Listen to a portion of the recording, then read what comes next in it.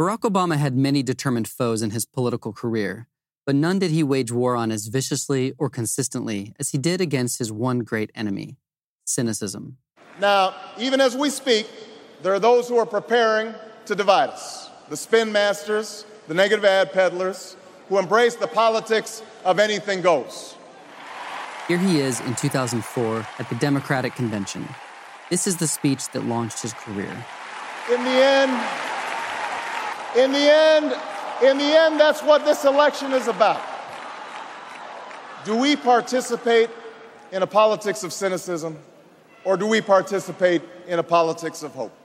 10 years later, he spoke in Denver about the same choice. And there's a cottage industry in Washington that counts on you just being cynical about stuff so that you don't vote, you don't get involved, you get discouraged, you say a plague on both your houses. But you can't give in to that cynicism. Do not let them win by you being cynical. Cynicism is a choice, and hope is a better choice. After the election of Donald Trump, perhaps sensing this message might be needed more than ever, he came out into the Rose Garden with Joe Biden at his side and repeated it again. That's the nature of democracy. It is hard and sometimes contentious and noisy. And it's not always inspiring. But I just want you to know you have to stay encouraged. Don't get cynical. Don't ever think you can't make a difference. Sadly, it seems that Americans aren't absorbing the message. In fact, they appear to be getting more cynical. Pew polls show that distrust in government, media, organized religion, businesses, and even democracy has been declining for decades and is currently at historic lows. What is causing this rising tide of cynicism? Some point to government scandals like Watergate or Monica Lewinsky. Others blame an unjust economic system that seems skewed in favor of the wealthy and powerful. But there is one scapegoat that I think gets a disproportionate share of the blame: postmodernism. Postmodernism is currently on steroids on university campuses. You're just a social construct, man. Get out of my face. It allows people to take a very radical stance. One reason is nobody can understand a word they're saying. Postmodernism is notoriously difficult to pin down, but here's how it's often described by its critics. It was a system of ideas developed by French intellectuals in the 1970s, especially Jacques Derrida. Michel Foucault is another one, Jacques Lacan. There's a handful of them. This is Jordan Peterson, a professor of psychology at the University of Toronto. Postmodernist thought is predicated on the idea that the ideals of modernism, so those in some sense would be Enlightenment ideals, the ideas of rational discourse and objectivity and say scientific inquiry and the free exchange of ideas and the marketplace of ideas, that's all to be dispensed with because there are no overarching truths. That's the postmodernist stance. There are no overarching truths. Everything is up for grabs. With no objective truths, no universally held values, individuals withdraw from earnest political engagement into a state of paralysis. They feel unable to act or find meaning, and are suspicious of anyone who claims they can. Postmodernism is almost always set up in opposition to the Enlightenment, the implication being that if we could only return to the supposedly abandoned Enlightenment values of reason, truth, and progress, we could beat back the menace of cynicism and return to the confident optimism of before. But there's a major problem with this theory. The Enlightenment isn't the solution to cynicism. It's the cause. Welcome to Ministry of Ideas. I'm Zachary Davis. In this episode, we look at how the roots of modern cynicism can be found not in 1970s French theory, but in the Enlightenment itself. We also explore whether cynicism might not deserve its bad rap. What if the answer to declining trust in institutions isn't more hope, but more cynicism? To understand modern cynicism, it's important to understand ancient cynicism. I spoke with Dave Mazzella, a professor at the University of Houston, who wrote a book about cynicism. When you talk about the Cynics are a movement from the very earliest moments of antiquity, around 400 AD, and they're one of the sort of varieties of Socratic philosophers who were sort of hanging around Athens at that particular moment in time. What really distinguished them from other philosophies and philosophers at that time was an insistence that philosophy was really best expressed not through any doctrine, but through really the best and truest way of life. Their most famous member was a man named Diogenes, and he became famous for two things: shocking people and making them laugh. Diogenes is a kind of famously difficult, irascible individual, and he has a lot of good jokes. He's probably the funniest ancient Greek philosopher there is. So when somebody says, "What's the best kind of wine?" Diogenes says, "Another man's wine who's paying for it." Another story is when Alexander the Great, impressed by what he had heard, came to see Diogenes and asked him if he could offer him anything. Diogenes, who had been sunning himself, replied simply, "Please stand a little to the side. You're blocking my sun." The basic idea behind Diogenes is living a life according to nature, ignoring human conventions as unnatural, and really trying to live as publicly as possible in a kind of society that he deems from the outset as in some way or another corrupt. So that contempt towards conventional views and lives is kind of inherent in cynicism, even from antiquity. You might think of them as the original hippies, making fun of bourgeois respectability. The positive philosophy of the Cynic was as minimal and as unintellectual as possible. A life according to nature means kind of trying as much as possible to avoid any kind of luxury at all. But the Cynics considered anything more than a kind of simple mantle, they would call it in English. I mean, just a kind of cloth around your loins, a luxury. Half naked, living on the streets, sometimes defecating or having sex in public, people started calling them dogs, which is where the word cynic comes from, the Greek word for dog-like. Diogenes himself didn't mind the nickname. Other dogs bite their enemies, he said. I bite my friends to save them. He embraced shamelessness as a means of purging himself of false social values. But behind the provocative and shocking behavior was a more sophisticated philosophy, a rejection of civilization in order to live more in harmony with natural instincts. All right, so we've got a picture now of the original meaning of cynicism, but what do we mean by cynicism today? Here's Alain de Botton in one of his School of Life videos. In certain quarters, cynicism has a distinct kind of glamour. It sounds pretty tough not to have too many hopes and to claim to be able to see through the dreams of others. Cynics will tell you that everyone is selfish and weak, that the system is rigged and driven by greed, that you can never succeed, so it's pointless and contemptible to try, that all ideals are ridiculous, and that do-gooders are only out to show off their own supposed virtues. Modern cynicism, then, might be understood as a deep distrust of the intentions of other people and pessimism about the possibility of social progress. It's no surprise that those nostalgic for a less cynical time look back to a period remembered for its optimism and confidence in human potential, the Enlightenment. 18th century France was the epicenter of Enlightenment thinking, and philosophers like Voltaire, Diderot, and Kant proclaimed that reason could help usher in a new world free from the shackles of the past. But as Sharon Stanley, a professor of philosophy at the University of Memphis, argues, the paradox of the Enlightenment is that it led to both optimism and cynicism, certainty and doubt. Contrary to depictions of the Enlightenment as this time marked by a sort of great progressive optimism, we can also see, or we should see, the Enlightenment as sort of like a seedbed for cynicism. These new Enlightenment doubts about the ability to really know anything for sure is one of the key ingredients that led to modern cynicism. But it's not the only one. Jean-Paul Sartre famously wrote that hell is other people. During the Enlightenment, people started to discover this for themselves. For centuries, social relations in Europe had been extremely rigid. Where you could be and who you could interact with were tightly regulated and determined by your social class. But during the Enlightenment, new social spaces like coffee shops, cafes, and taverns emerged that enabled classes to mix together like never before. These new patterns of sociability are often seen as crucial to the development of what the German theorist Jürgen Habermas called the public sphere, a place where individuals of diverse social backgrounds could come together freely to discuss social problems. The hope among some Enlightenment thinkers was that through dialogue and reason, society could reduce needless waste and suffering. But according to Sharon Stanley, others believed that this new social mixing did come at a cost. There's something kind of much darker underneath that surface optimism in the account of sociability, which is that in sociability, what we encounter in other human beings is only ever their surface, right? We never really know what lies beneath the performance that they're giving us when we interact with them. And so that opens the ground for all of this doubt and uncertainty about what people's real motives are.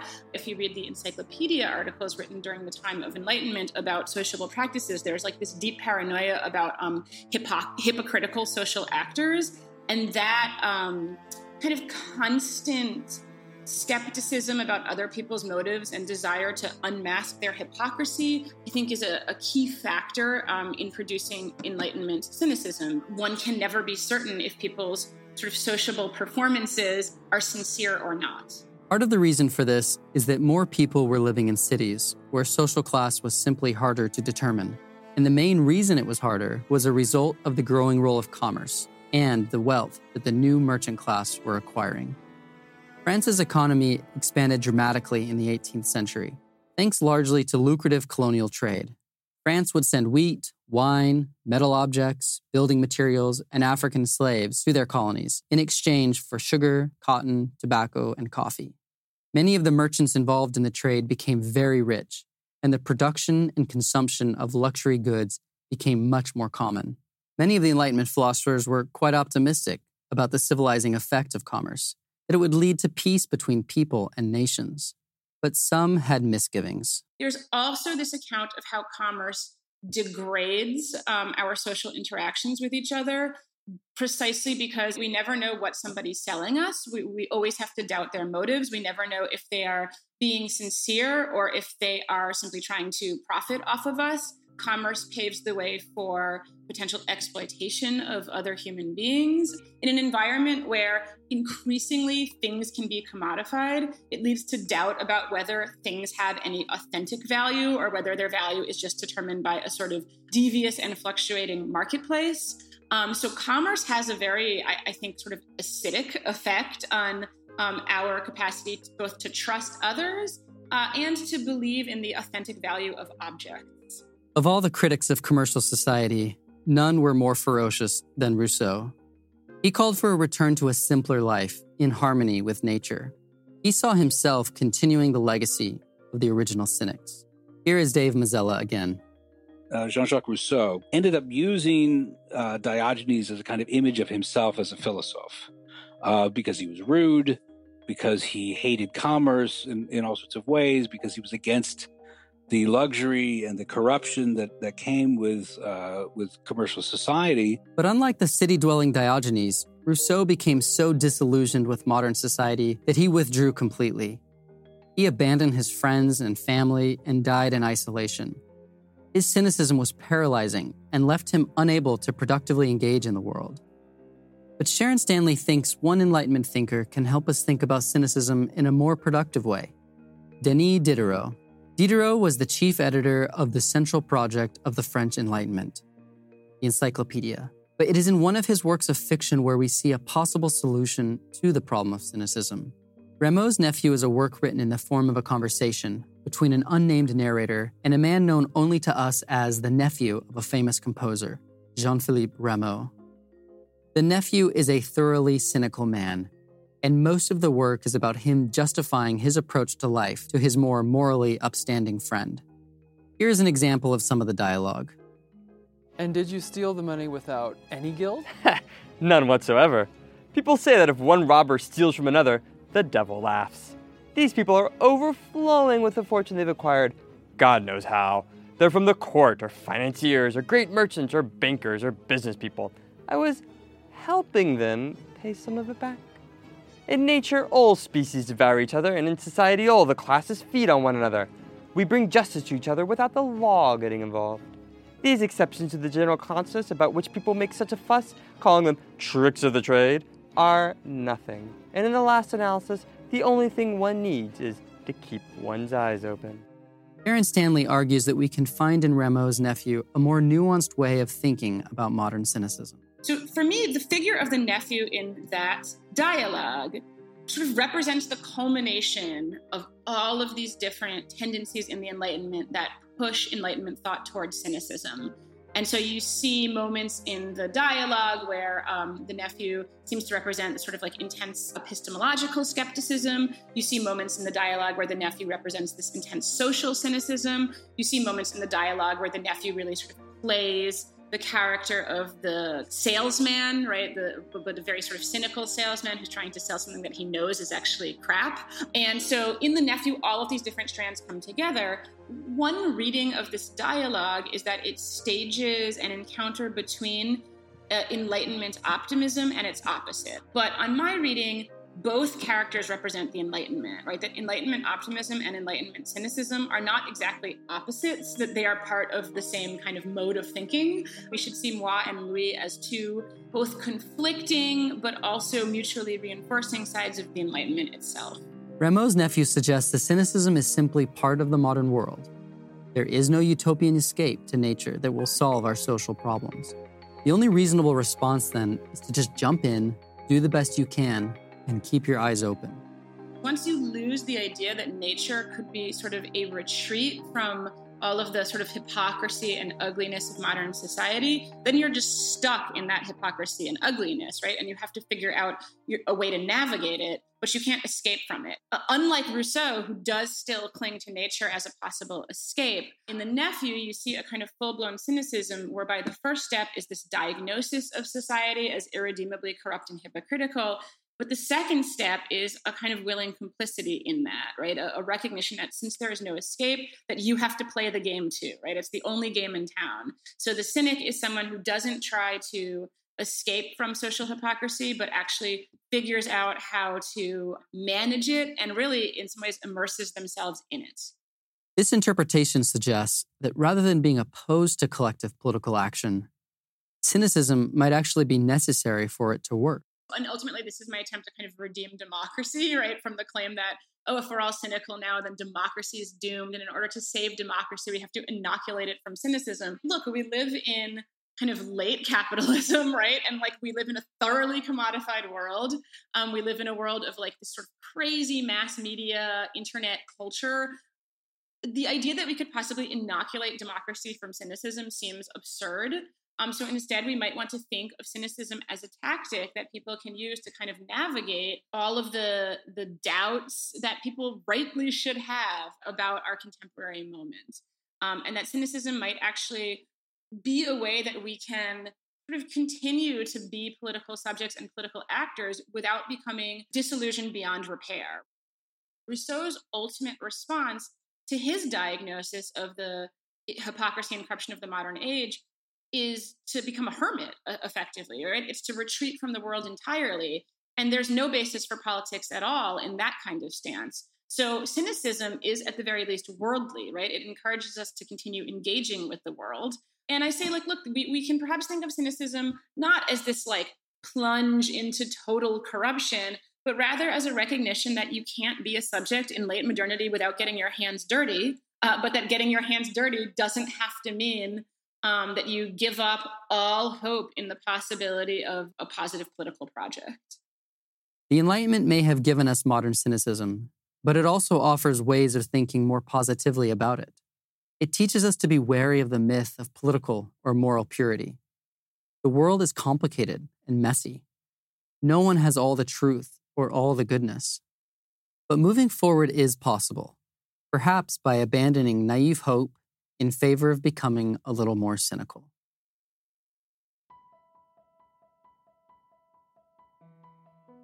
Ministry of Ideas is an initiative of the Religious Literacy Project at Harvard Divinity School. It is produced by Nick Anderson, Galen Beebe, Zachary Davis, Pallavi Kathamasu, and Virginia Marshall. Music is by Steve LaRosa. Special thanks to Alex Kingsbury and Dante Ramos from the Boston Globe Ideas section for their ongoing support. If you enjoy this podcast, you can support us by sharing us with your friends, reviewing us on iTunes, or visiting our website at ministryofideas.org and making a donation.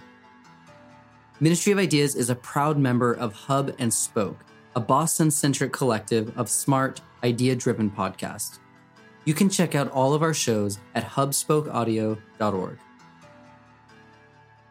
Today I want to tell you about a hub and spoke show called The Lonely Palette, the podcast that returns art history to the masses, one painting at a time. The show is hosted by a brilliant art historian named Tamar Avishai, and she's able to do the seemingly impossible, make art history exciting and relevant. One of my favorite episodes is about this Degas painting of an old woman that is exactly the kind of painting I usually stroll right by in a museum. But with beautiful clarity, Tamar shows how this painting is actually artistically and philosophically thrilling. Check it out at thelonelypalette.com.